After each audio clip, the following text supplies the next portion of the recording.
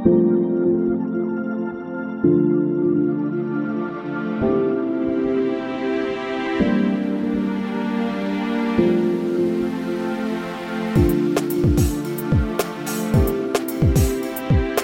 to the intersection of technology, cybersecurity, and society. Welcome to ITSP Magazine. You're listening to a new episode of LavaCom, where we gather and share expert insights on security program management delivered with, by, and for the most respected security leaders around the world. Together, we'll explore solutions to the most pressing business challenges unique to the careers of CISOs and cybersecurity executives. Knowledge is power, now more than ever.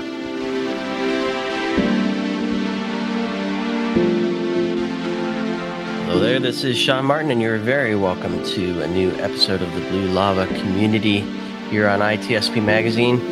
Here's where we get to talk about all things for the CISO, by the CISO, and we actually have somebody who knows this role extremely well. Rock Lambros, thanks for joining us. Thank you, Sean.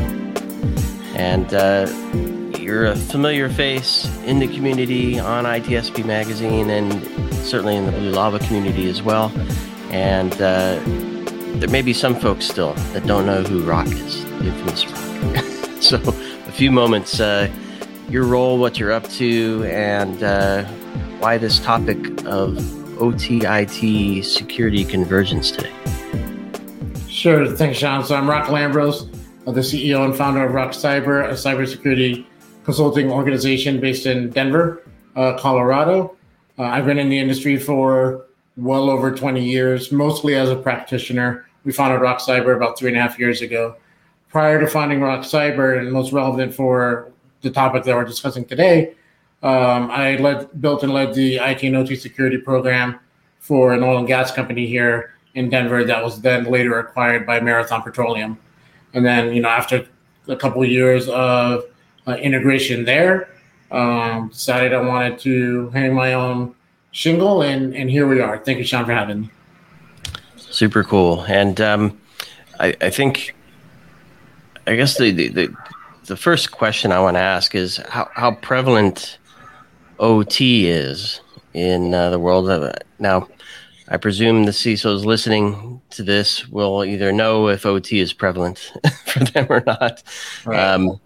But generally speaking, I want to get a sense of that, and then we'll get into how involved is the CISO in securing OT, which we'll dig into later. But just generally, do you see a lot of OT in general business, or is it still kind of stuck in oil and gas and manufacturing and maybe healthcare? Or where do you see OT? Does IoT change that picture? I think IoT does change that picture, and IoT or industrialized IoT is essentially the fabric that underlies IT-OT convergence. But let's talk about what OT is for a second and just kind of lay the groundwork. And OT is really any programmable system or device that monitors and controls physical processes and infrastructure components. So think things like power turbines, oil and gas pipelines, medical devices, things of the such. So I think we're IT-OT convergence. I mean, we're seeing it more in industry because I think it's becoming like table stakes just for competing in the market. This convergence is allowing companies to introduce cost savings by lowering operating costs through optimizing resource utilization, better performance by generating more and accurate and meaningful KPIs and OKRs, improve visibility end-to-end throughout the environment, access time data, and then increase operational standards across the organization. So is there an example, Rock, where there's maybe it's the industrialized IoT device in an organization that perhaps IT is not aware of? Oh, IT is not aware, often, sadly, all over the place in OT. And sometimes even OT isn't aware of IoT or industrialized IoT or even OT assets in OT.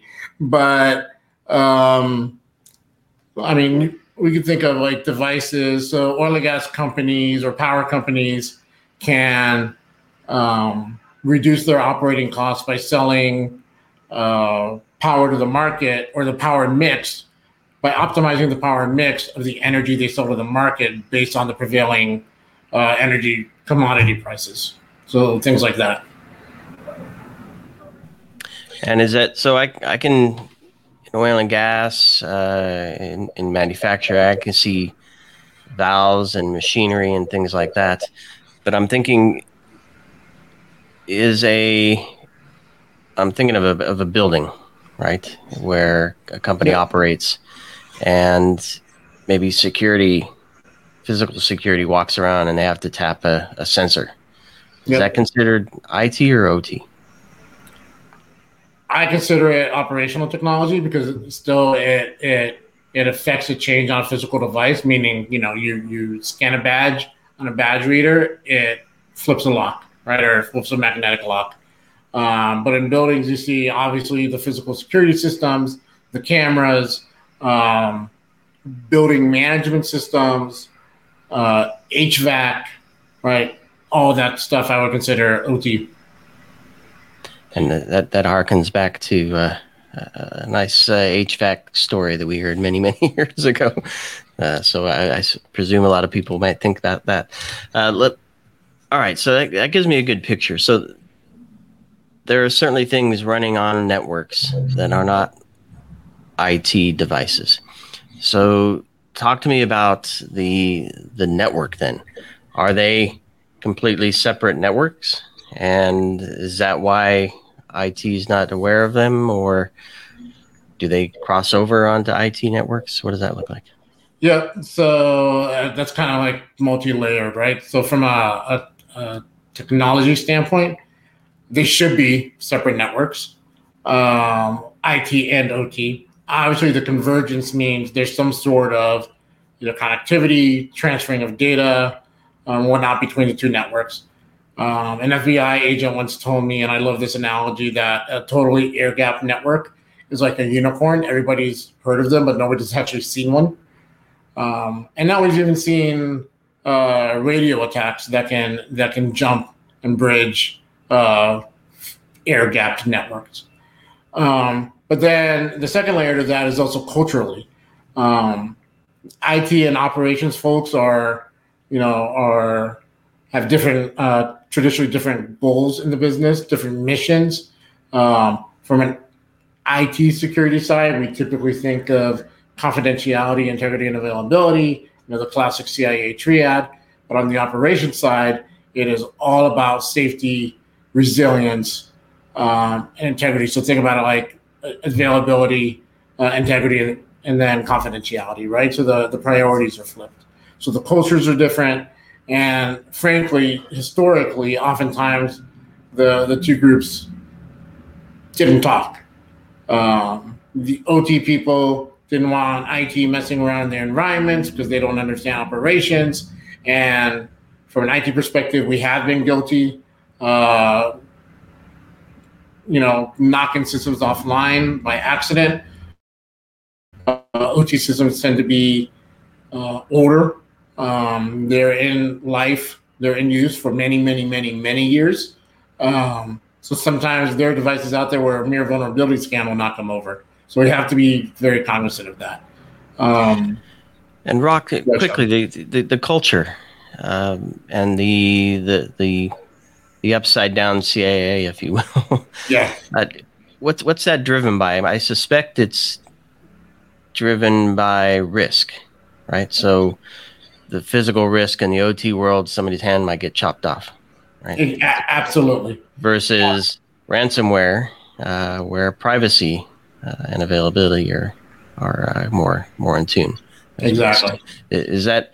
And can you share any story maybe from the oil and gas what types of risks are they even driven by risk? Is that safety risk all they care about all day and every day, or do they not care about risk and something else that is safety is very front and foremost in their minds.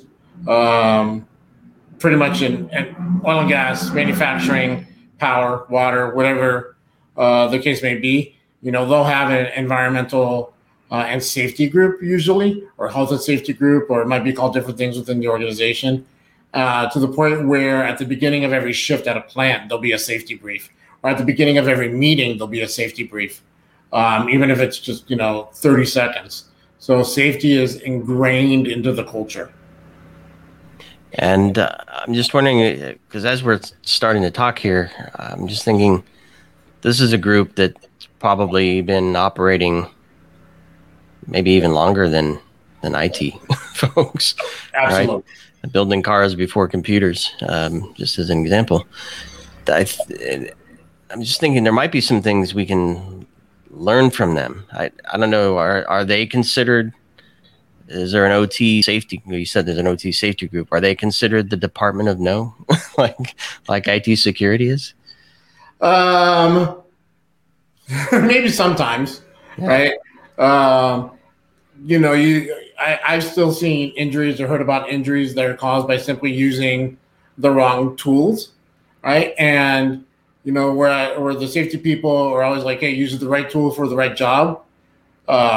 But sometimes maybe the operator doesn't want to walk 100 yards back to the shop to grab another tool, so they use a screwdriver and a hammer to try and pry open a panel or whatever versus getting the proper tool.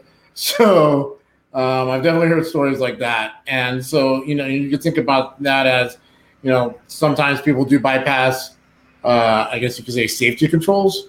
Much in the way that sometimes people try and bypass IT security controls.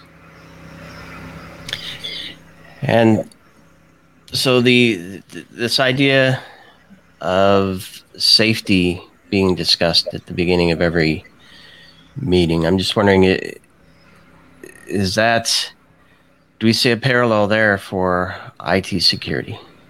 Forgetting about the convergence at the moment. I'm just wondering, do we do enough of that? Is that something we should learn from there? Interesting. Is the business involved? I guess is the other question. Does the business have that conversation? Because as security folks, clearly we have that. What's the top risk, and do we have the controls, and how are we going to deal with it if those fail? I presume that the OT safety team has that same. The question I guess I have is that conversation for OT safety at the board and exec level as well? It absolutely is. I've seen it with just about every enterprise risk management group of call it an industrial sector company that I've worked with. It's listed in the enterprise risk management risk register. Whether it could be listed under operational safety, health and safety. It's right up there with financial risks and market risks and other operational risks and now finally seeing more and more cybersecurity risks, but it is definitely discussed about at that level. All right, so let's talk convergence now then.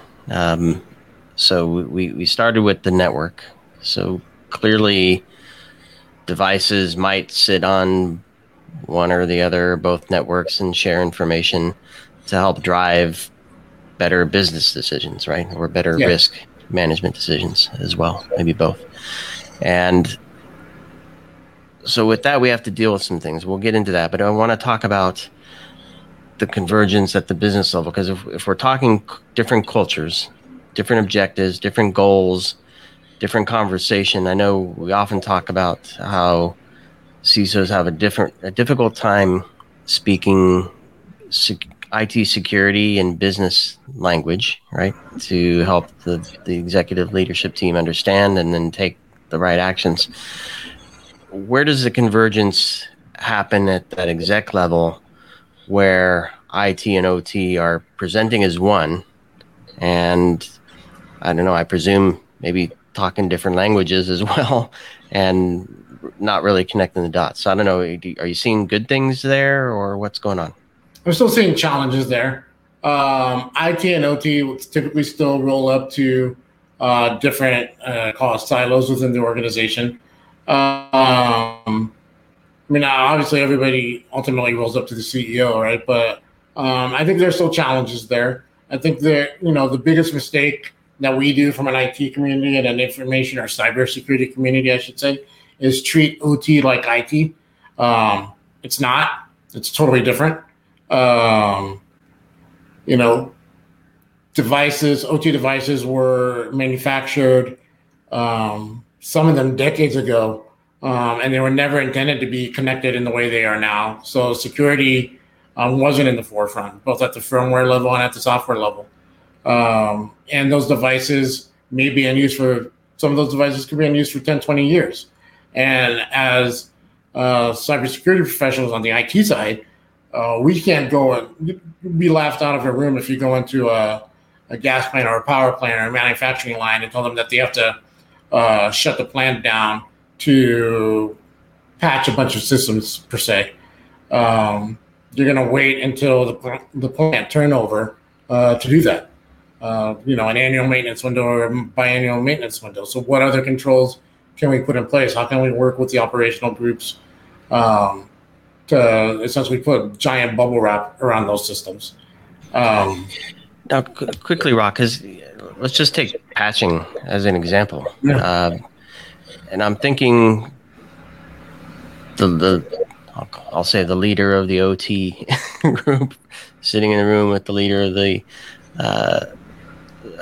IT group, and there are patches in both environments. How does that conversation look from a risk management perspective? Where IT, maybe they don't get it right all the time. IT security may say, these are the critical patches. We have 5,000 of them. These are the 100 we're going to take care of this week.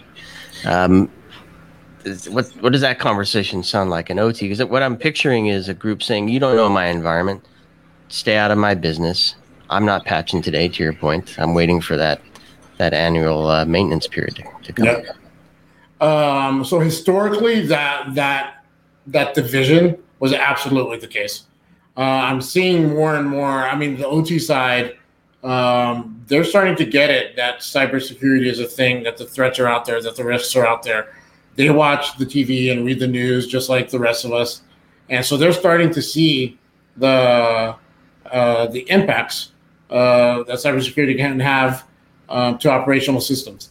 Colonial Pipeline, as terrible as that situation was, brought huge awareness to OT security. And even though technically OT systems were not breached in the Colonial Pipeline incident, it led to an operational outage. It led to them shutting down the pipeline. So people have seen it. It's kinetic. It's tangible now. So there's more cooperation there.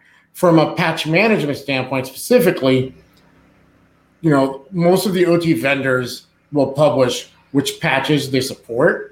Right, so if you're working on a HMI, human machine interface system that's running Windows, the software on top of it, perhaps a SCADA system, that vendor will publish, hey, these are the Windows patches that we support. And so from a change management standpoint, those are probably the patches you're deploying, and nothing more.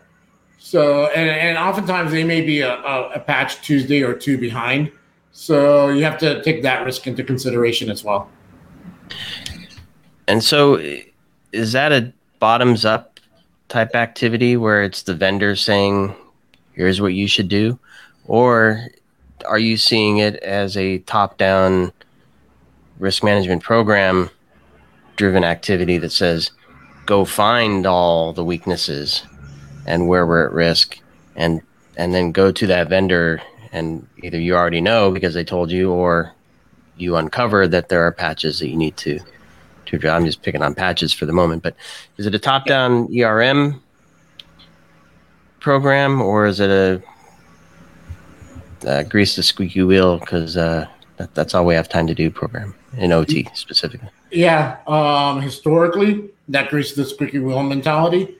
Like, hey, go to the vendor, tell us what patches are available. We'll roll them up every 6 months or every year and just deploy them, Right? Oftentimes, there's not an A side and a B side to a plant, so you can't take a system down to patch it. I'm seeing more and more, though, from a risk management standpoint, vulnerability management in general is starting to become more of a thing in OT, and the traditional cybersecurity groups are driving that. So there's more collaboration there. But really, when it comes down to from the tactical application of it, again, you're probably only pushing the patches that the vendor supports. So while you're identifying more vulnerabilities and identifying the risks, the risk to operations typically outweighs the risk to not patching a particular vulnerability, because you may have other mitigating controls into place, right? You may have really good segmentation in place, or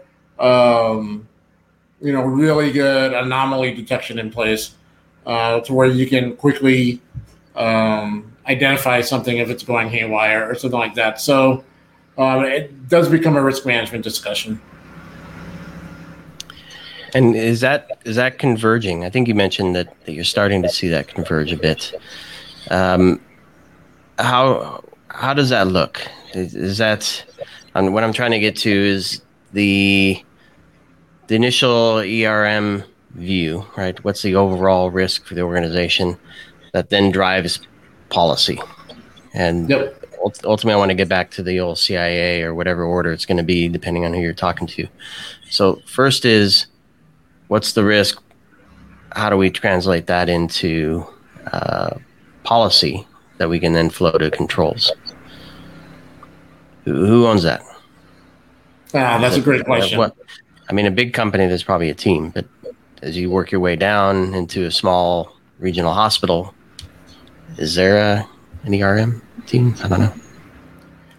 Yeah, undoubtedly somebody, there may not be an ERM team, but undoubtedly somebody owns risk at the organization. That could be the general counsel, that could be the CFO.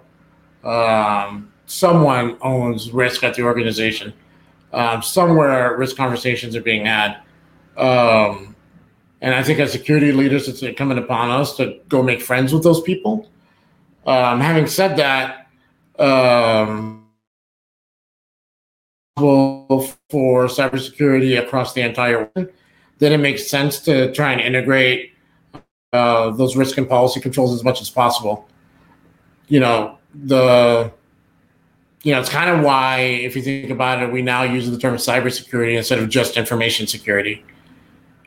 Now, the challenge has been that, again, those OT systems were never designed to be connected in the way that they are. So now they're subject to new threats that were never even considered, and so now everybody has just assumed that the CISO has taken responsibility for mitigating those risks.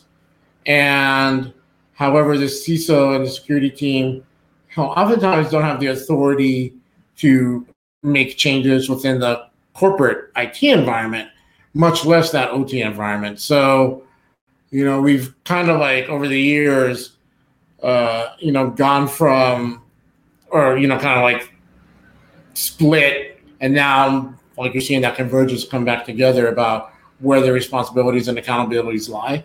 I am starting to see more cooperation between, call it the IT side and the OT side, which is fantastic. Everybody kind of gets the risk now. Everybody kind of gets the business value around IT OT convergence. So I think we're seeing some positive trends there. Now, again, who owns it from a policy standpoint? Typically the CISOs, and the CISOs who form, kind of steering committees or architecture groups that are cross-functional across the IT and OT side are usually the ones who are most successful in actually getting that policy applied to the OT level. So is that a case of you've been managing IT security, so you must be good at managing OT security? Congratulations, Mr. Madam CISO. You have a new role? That's the assumption. Absolutely. Yeah.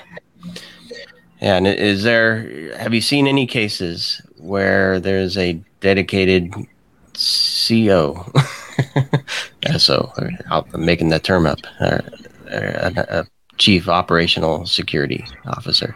Yeah.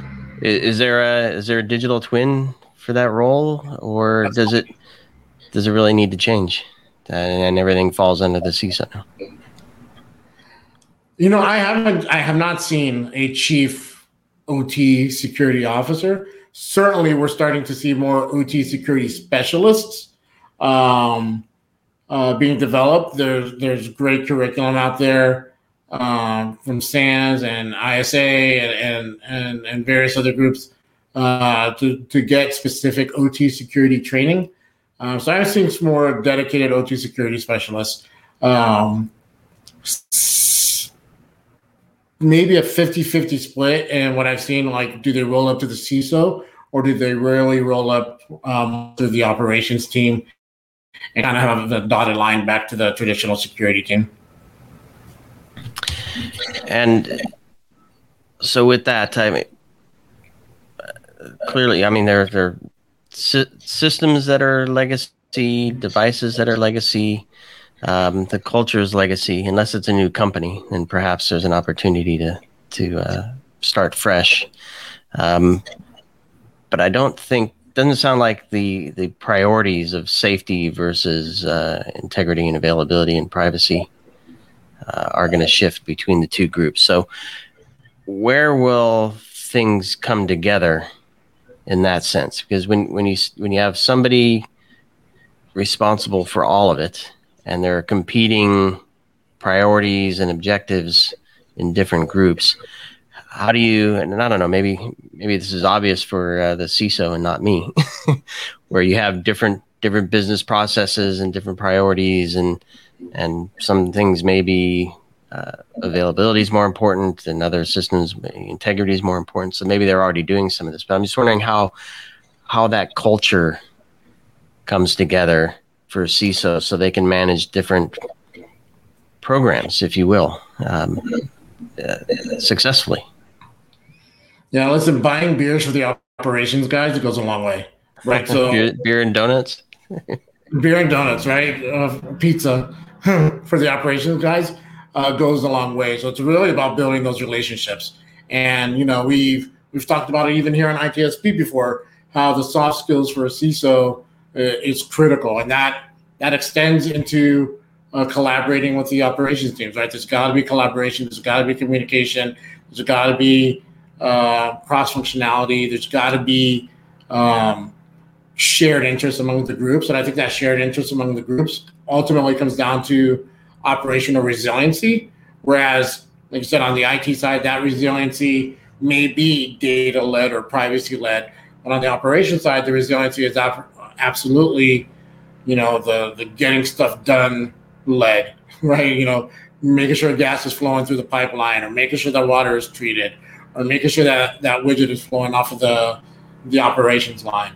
But I think it all bubbles up to organizational resiliency, and we are seeing more and more efforts holistically there from a business continuity standpoint, but that might be a different podcast. I know we were joking before we started about the drama on social media platform Twitter. Yeah.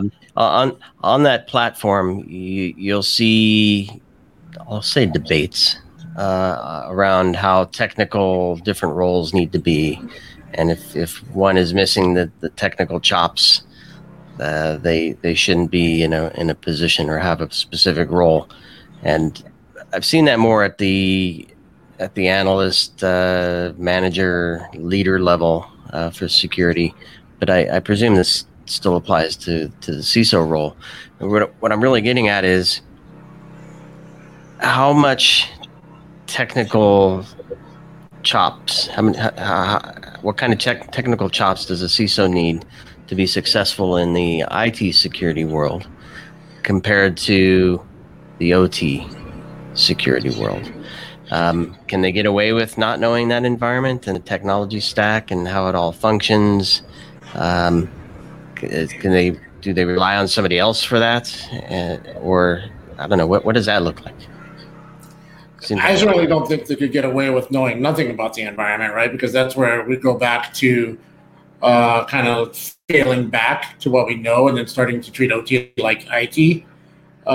They certainly need to have at least call it an entry level deep understanding of operational technologies, the differences between OT and IT, maybe some of the more common protocols and how they operate, and understanding just how kind of insecure they are. And then really understanding that priority of availability first versus confidentiality first. As you drive into it, right, different organizations will have different resources. So you can start leaning in on OT security specialists. But if you don't have resources for OT security specialists, go start leaning on, undoubtedly there are, I forget some of the titles, but effectively they're IT people on the OT side, right? So the people who are supporting those SCADA systems and the human management interfaces and the engineering workstations and whatnot. So start leaning on them to get some of that knowledge. And, before, you start writing a bunch of security controls and trying to push that over to the OT side, bounce things off of them, bounce things off of operational leadership to get buy-in. But you can't get away with knowing nothing. So you should absolutely go out and seek that knowledge or bring in external experts to help or whatnot. But I don't think, they don't have to be like the analysts, hands-on keyboard level, right? And, where you see that drama that you were just alluding to, everybody's got a bias from, like how they see the world, right? So an analyst is going to see the world from an analyst perspective. Managers are going to see the world from a manager perspective. A gas plant managers are going to see the world from that perspective. So I'll contest one thing you said, Rock. I get away with knowing nothing all the time. Yeah, but you seek out the knowledge to learn, right? Well, the question is, do I do it successfully? And who knows about that? I'm joking. You're spot on. I think, know enough to know who you need to lean on to do the job properly. I want to get into, as we begin to wrap here, maybe your definition of what success looks like. So let's speak directly to our CISO peers here. How do they measure success or define and measure success for their executive peers so that they can communicate what's important, why they're doing it, and how well they're doing it? And then the other side of that coin, which is how do they define and talk about success for their teams, IT and OT now. So those two things. So first, I think, to set yourself up for success, you need to have a long-term vision of how to align your program to business goals, right? And those business goals are either revenue or cost reduction at some level, right? And it's always money. It always comes down to money, but you've got to achieve those goals, align to those goals and what you want to do operationally, and then figure out the technology and the security controls that you can put into place to support those goals. We, on the IT side, are notorious for buying the new shiny toy and then looking for a problem to solve versus the other way around. Is that the equivalent of not walking to the shed for the new tool? I'm sorry, is that the equivalent of what? Well, it's not. Obviously, buying a new tool isn't the same as not walking to the shed to get the right tool. But in the example you gave earlier, but perhaps just because the tool is there doesn't mean you have to buy it. Exactly. Right? Exactly. So then, I've seen successful IT OT convergence programs have, clear governance coming from the top and a strategy for actually dealing with those cultural differences between IT and OT. Now, how do you measure that success?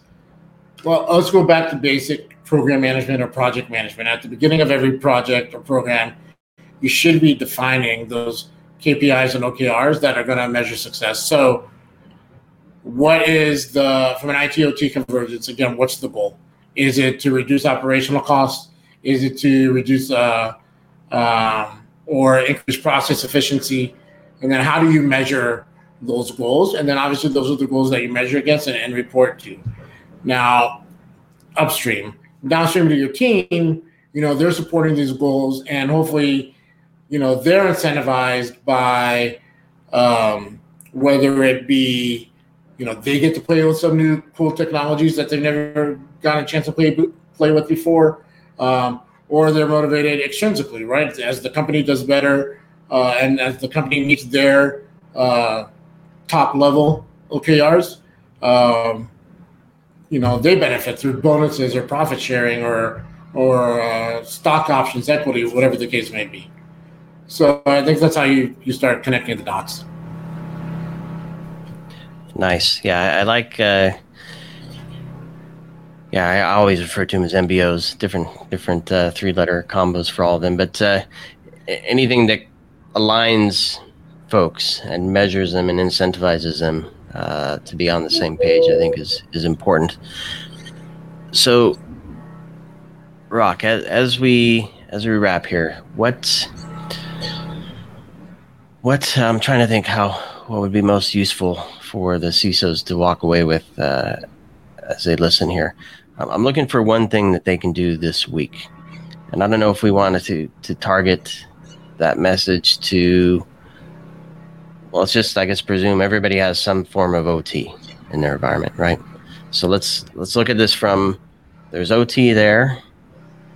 They're not currently managing it from a security perspective. What's your one thing they could take away this week to start doing?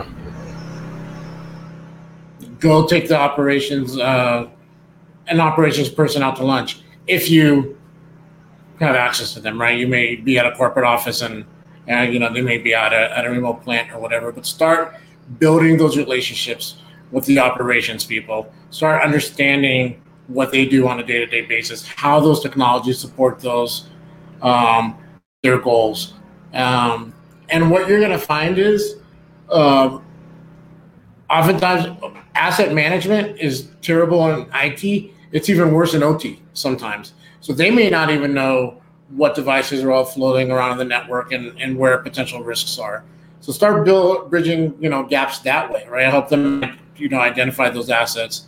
Maybe there are things from IT, from a process perspective that help in OT, like asset management, like identity management, vulnerability management, but really start to kind of learn that side of the business, how they do what they do, how that translates to organizational success, and then how you can align your programs and how you can support them. So again, I kind of go back to that cross-functional, call it, there could be a cross-functional governance team, there could be a cross-functional architecture team, to where, people from both sides of the equation, IT and OT, are evaluating new technologies, changes to the environment, risks to the environment, and whatnot. But it's really relationship building. Go start building those relationships. All right, and so similar question. Let's look at a month out now, and maybe look back to your oil and gas example, where at the end you knew more than you did at the beginning. Are there any tips or tricks that, looking back on that program, you could say, if I'd done this at the beginning, I could have saved people time or bought fewer tools or used them more efficiently, or any insights from that you can give to your CISO group to say, just do this and you won't turn as gray or lose as much hair? Yeah. In my case, maybe both. Take small bites of the elephant. The OT security challenge is massive, right? So find kind of small wins that you can achieve, and then that helps to start build the trust and confidence that you, as a holistic security program, take on more and more within that OT environment. So maybe you focus on, in my case, would have been a smaller gas plant, and that process is there, or maybe taking a look at a smaller problem on a measurement system, right, and then kind of start building your knowledge and capability that way. I would say take small bites out of the elephant. It's going to be a long journey to be able to wrap your arms around just OT in general, and then much less the IT-OT convergence challenge. So just take it one step at a time. Well, it's a never-ending journey as well, right? There is no finish, or hopefully not. Yeah. That's why we call it security programs, right? And I always make this very clear to, when I was in the leadership role, but now with my clients that I consult with, is a project by definition has a start and an end. A program is more ongoing and maybe a collection of projects. And we have to think of it that way, right? It is truly programmatic. Yeah, excellent point. And to wrap up here, Rock, you've done so much already for the community at large. You're a founding member of this Blue Lava community and paying it forward. Why is this important to you, and what do you hope to continue to contribute, and perhaps even as others in the community contribute, get from by being part of the community? So my community has been integral to my success. From